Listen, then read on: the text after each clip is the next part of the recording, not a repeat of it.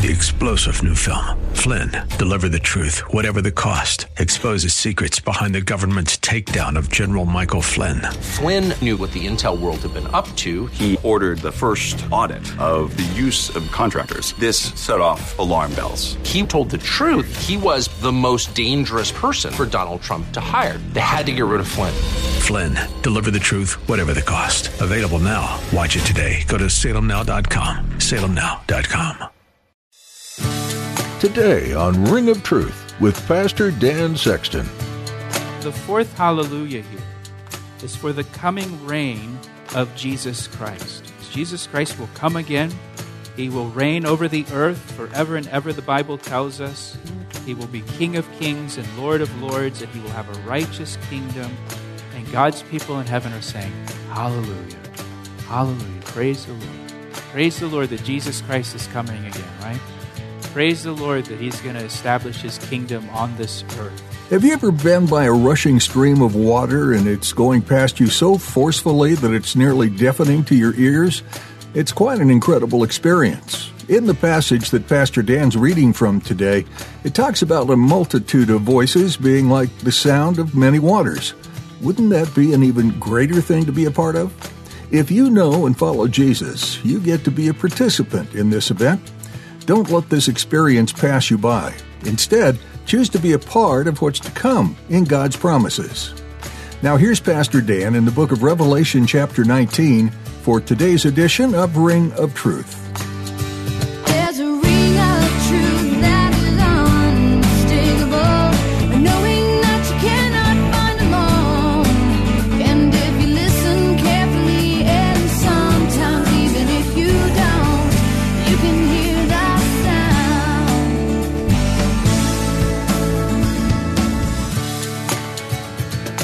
Jesus Christ is coming again. And he's coming literally, physically to the earth. And he's coming with power and great glory. And in our passage today in chapter 19, the passage begins with a celebration in heaven, followed by a ceremony. And so, first of all, you have this celebration in heaven, which is an anticipation of the return of Christ. And in verses 1 to 6, we have 4 hallelujahs. Did you notice that when we were reading it? There are 4 hallelujahs in this section. If you look at verse 1 again, after these things I heard a loud voice of a great multitude in heaven saying, hallelujah! Salvation and glory and honor and power belong to the Lord our God. Then down in verse 3 we see hallelujah again. And then in verse 4, and then again in verse 6, we see hallelujah. And so it's 4 times we see the word hallelujah in this passage.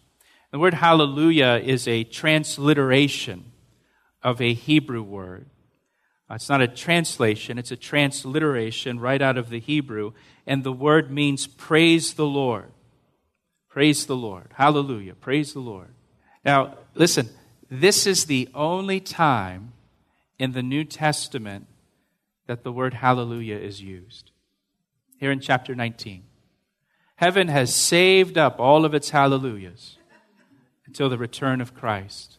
And now it's a time for heaven to rejoice and proclaim hallelujah and praise the Lord. By the way, chapter 19 was also the inspiration for the hallelujah chorus and Handel's Messiah. So chapter 19, it begins with a celebration. It begins with worship in heaven. It begins with these 4 hallelujahs. And I want you to notice here with me the reason for each of the 4 hallelujahs. In verse 1, again, it says that there was a great multitude in heaven of believers. That's us. We're going to be there when this takes place. There in heaven, this great multitude, and they are praising the Lord for his salvation. The first hallelujah is for salvation. Hallelujah. Salvation and glory and honor and power belong to the Lord our God. The only reason that any of us will be in heaven is because of the grace of Jesus Christ towards us. It's the only reason. Hallelujah, right? Praise the Lord that any of us will make it there, because the Bible says that we're all sinners. We all fall short. There's none of us that are righteous enough to get into heaven on our own, and it's only by the grace of Jesus Christ that we will be there in heaven. And so, hallelujah for our salvation. That's the first hallelujah. The second hallelujah is for God's righteous judgments. God's righteous judgments. So, hallelujah for his righteous judgments. Look at verse 2.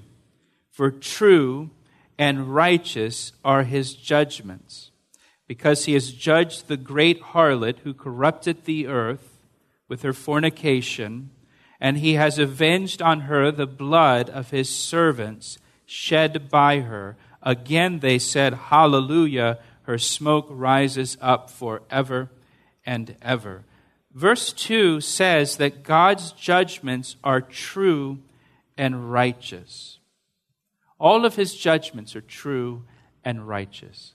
All of the decisions that God makes, all of the decisions that God makes for you, for your life, and for me and my life, his judgments, they're true and they're righteous. They're true, meaning they're perfect. Not in the sense of true and false, but true in the sense of perfect. His judgments for you are perfect, and they're right.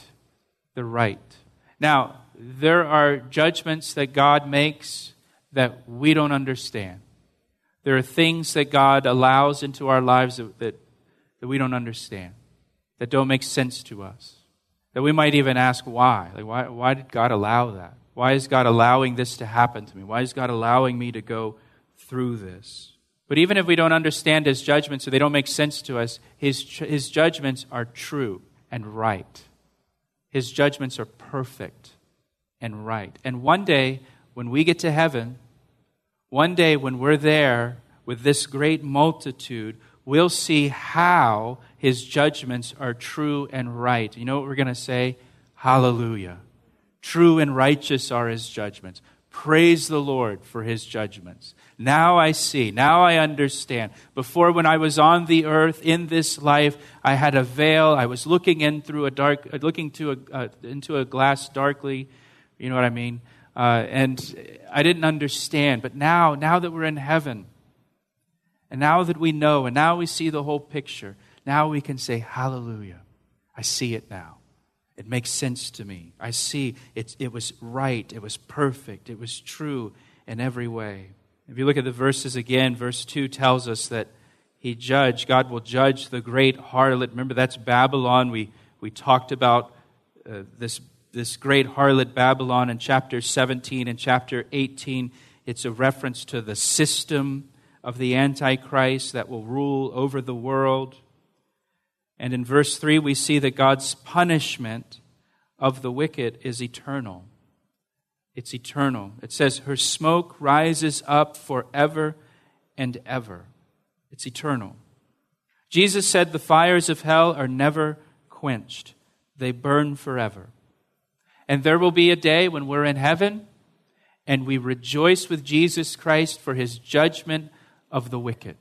And we'll say, hallelujah. And he's finally dealt with the wickedness in this world. He's finally judged the wickedness of this world. Now look at verse 4. In verse 4, the 24 elders and the 4 living creatures, they now join into the chorus in heaven. They add their voices to the choir. Verse 4 says the 24 elders and the 4 living creatures, they fell down and they worshiped God who sat on the throne, saying, Amen. Hallelujah. So you've got this great multitude back in verse 1 in heaven, and they're singing and saying hallelujah. They're praising God and worshiping and celebrating. And now the 24 elders and the 4 living creatures, they join in with the worship and they add amen and hallelujah to this choir. And we first met the 24 elders back in chapter 4, if you remember that. They represent the church in heaven. And I don't know about you, but I've enjoyed the 24 elders. They keep, kind of popping up throughout the book of Revelation in our study. Every so often they're mentioned again. Here they're mentioned for the last time in the book of Revelation. This is the last time we see them. And in verse 4, we see that this third hallelujah is for the sovereignty of God. Praise the Lord, he's sovereign. They're praising God because he sat on his throne. He's sovereign. He rules over the earth. He rules over mankind. And so, hallelujah, God is on his throne. Even as we were studying through the Great Tribulation in chapter 6 to 18 in Revelation, and all of the judgment that was coming down upon the earth, and the sealed judgments, and the trumpet judgments, and the bowl judgments, and all of the chaos, and all of the catastrophic events, even through all of that, as chaotic as it's described, God's still on the throne. He's still on the throne, ruling over everything. He's sovereign. And here it's hallelujah. God is on the throne. And notice here the 24 elders and the 4 living creatures. It says they fell down and worshiped God, saying, Amen and hallelujah. They add amen to it. So they're saying amen and hallelujah. And the word amen is also a transliteration out of the Hebrew. And both of these words, amen and hallelujah, these are 2 words that are universal to almost every language in the world. And it's the only 2 words that are universal to almost every language in the world. Every language says amen and hallelujah. Isn't that something? We have a trip planned to Israel, and if you go on that trip with us, you'll see people from all over the world that travel to Israel to visit the Holy Land, just like we're going to do. And as you're going to the different biblical sites, you'll overhear people speaking in foreign languages, speaking in their native tongue, and there's people from Africa and Asia and South America and Europe, and literally the whole world goes there. And you hear all these different languages, and you don't understand anything that they're saying, but then occasionally you'll hear an amen or a hallelujah. I know that word. I recognize that word. I have no idea what you're talking about. You might be saying, it's lunchtime. Hallelujah. I don't know. But I know what you're saying with that word. It's the only 2 words that are universal to just about every language in the world. You're listening to Ring of Truth with Pastor Dan Sexton of Calvary Chapel, Ellicott City, Maryland. We'll return to the second half of today's message in a moment. But first, here's a word from Pastor Dan. It's my privilege to share the Word of God with you through our radio ministry, Ring of Truth. Thank you for tuning in each day. Hey, I would love to hear from you. Will you take a moment to email me to tell me how these daily studies have ministered to you? I want to hear your story. You can email me through our website at calvaryec.com. That's calvaryec.com. Thanks, Pastor Dan. Now let's join him again for the conclusion of today's edition of Ring of Truth. Now look at verse 5. Then a voice came from the throne. So you've got, now get this picture, you've got all these multitudes of people in heaven, and you've got angels, and you've got the 24 elders, and you've got the 4 living creatures, and they're all praising God. Praise the Lord. Hallelujah. And they're worshiping God. And then a voice comes from the throne. Who's that? That's God. God now joins in. He adds his voice to the choir now. He's not just sitting on his throne, just listening to the worship.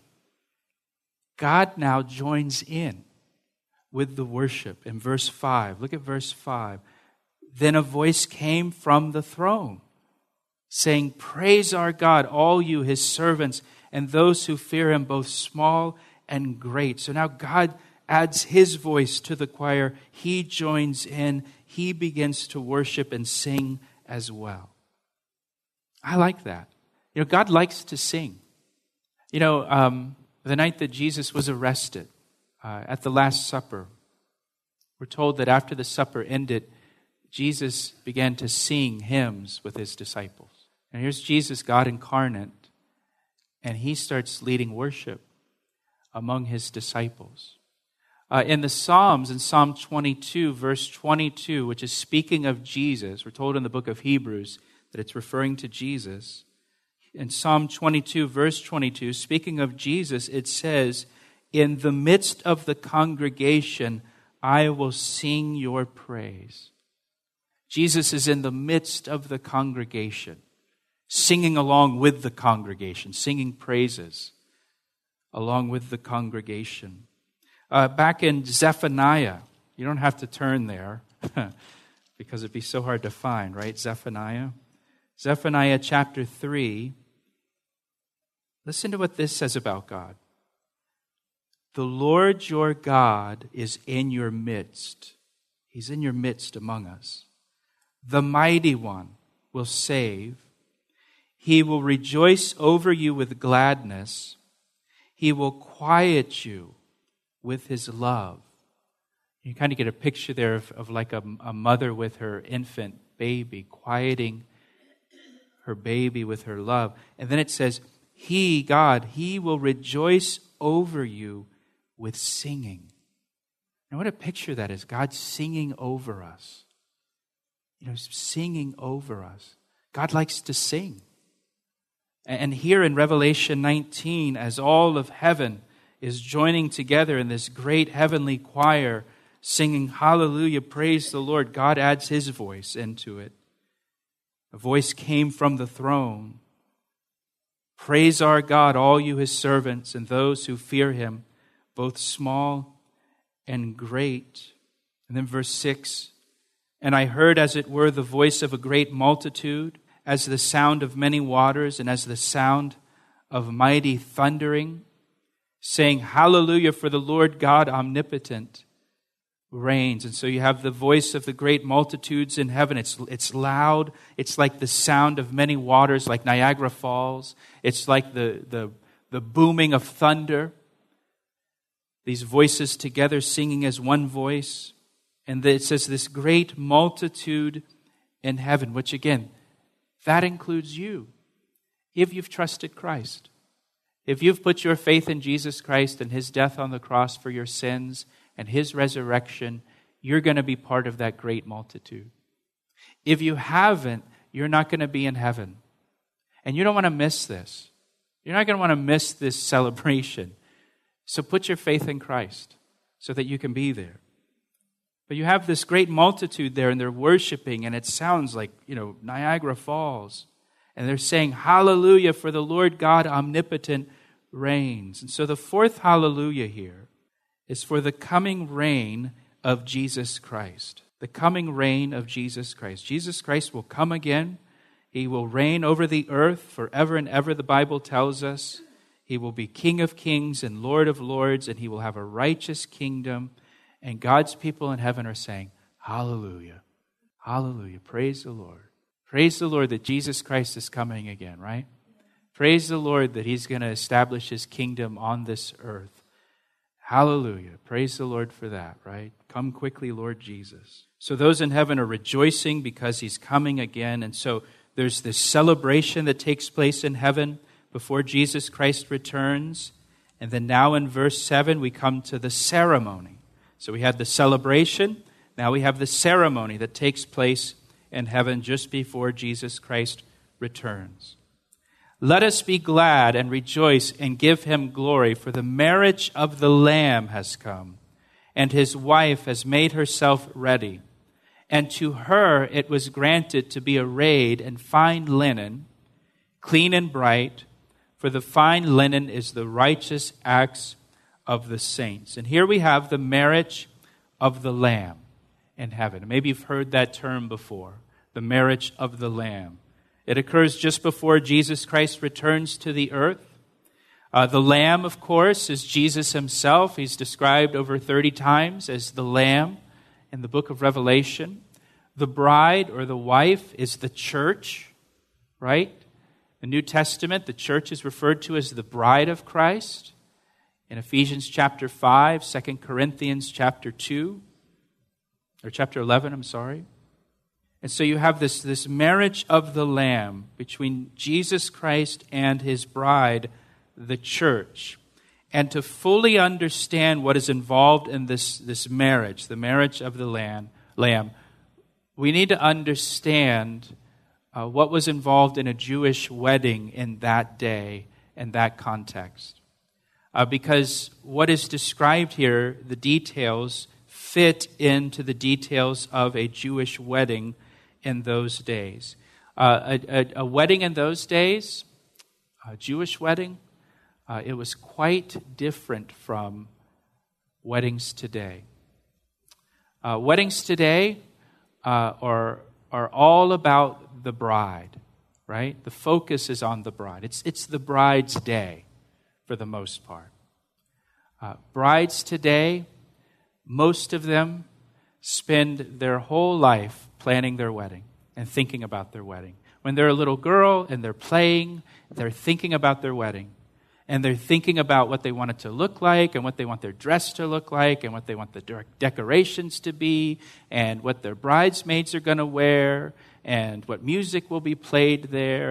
And the bride thinks about her wedding, her whole life leading up to her wedding day. And the day is the bride's day in our culture. Right? The groom, he's just got to rent his tuxedo and show up on time. And that's about it for the groom, right? Like that's all he really has to do for the most part. Everything else is about the bride. Well, in those days, in a Jewish wedding, it was all about the groom. It was the groom's big day. The wedding was all about the groom, not the bride. In a Jewish wedding in that day involved 4 distinct steps. 4 distinct steps that I want to go through with you. First of all, the first step was that the father of the groom arranged the marriage. They had arranged marriages.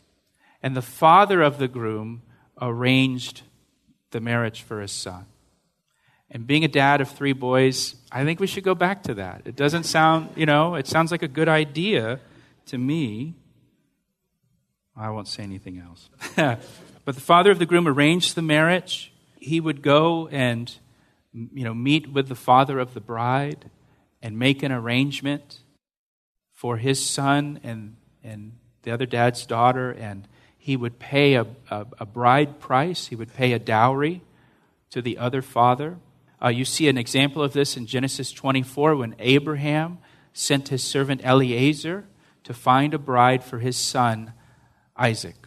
Remember, Eliezer finds Rebekah and brings Rebekah back. And so there the father, Abraham, arranges the marriage for his son and pays a bride price, pays a dowry for it. Sometimes the arrangements were made when the groom and the bride were small children.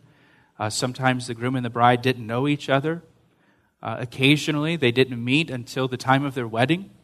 And that was the first that they met. So that was the first step in a Jewish wedding. The second step happened about a year before the wedding. The groom would begin to build an addition on his father's house because once he's married, his wife would come to live with him in his father's house. And so about a year before the wedding, the groom would begin adding an addition on his dad's house for he and his wife to live. And we're not talking about like living there for the first 6 months or for the first year or until you get out of college. Like you lived there with your groom, with the husband's family forever, forever and ever, and ever and ever and ever and ever, right? So ladies, I want you to think about that. In that culture, when you got married, you went to live with your husband's family and you moved into his house. He asked me how I know, and I say it rings truer than the finest crystal. You've been listening to Ring of Truth with Pastor Dan Sexton. Pastor Dan has been teaching through the book of Revelation, and he has more to share with you next time. How is your heart doing as you listen to these teachings about the future? If you're in need of prayer for any reason, would you be willing to give us a call and talk with us? Our desire is to hear your heart, pray with you, and ask for God to help you with whatever might be weighing on you. Our number is 410-491-4592. That number again is 410-491-4592. You can also send us an email through our website, calvaryec.com. Just find Our Info under the About tab. If you're not connected with a local church, we encourage you to find a church family that will help guide and support you in your faith. And if you're in the area, please join us at Calvary Chapel, Ellicott City in Columbia, Maryland. For more details, visit calvaryec.com. In our next edition, you'll have the opportunity to learn additional things from the culminating final book of the Bible, Revelation. Pastor Dan has much more to share from this book, and we're excited for you to join us as we continue learning and growing, appreciating what God wants us to see from His Word.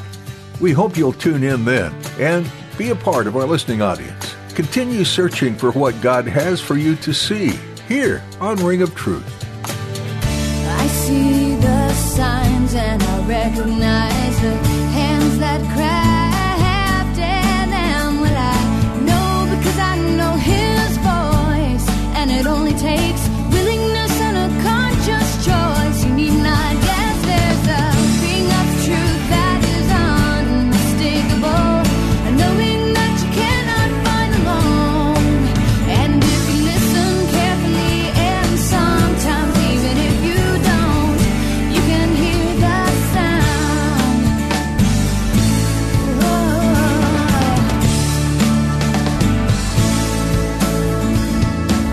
He asked me how I know, and I say it rings truer than the finest crystal.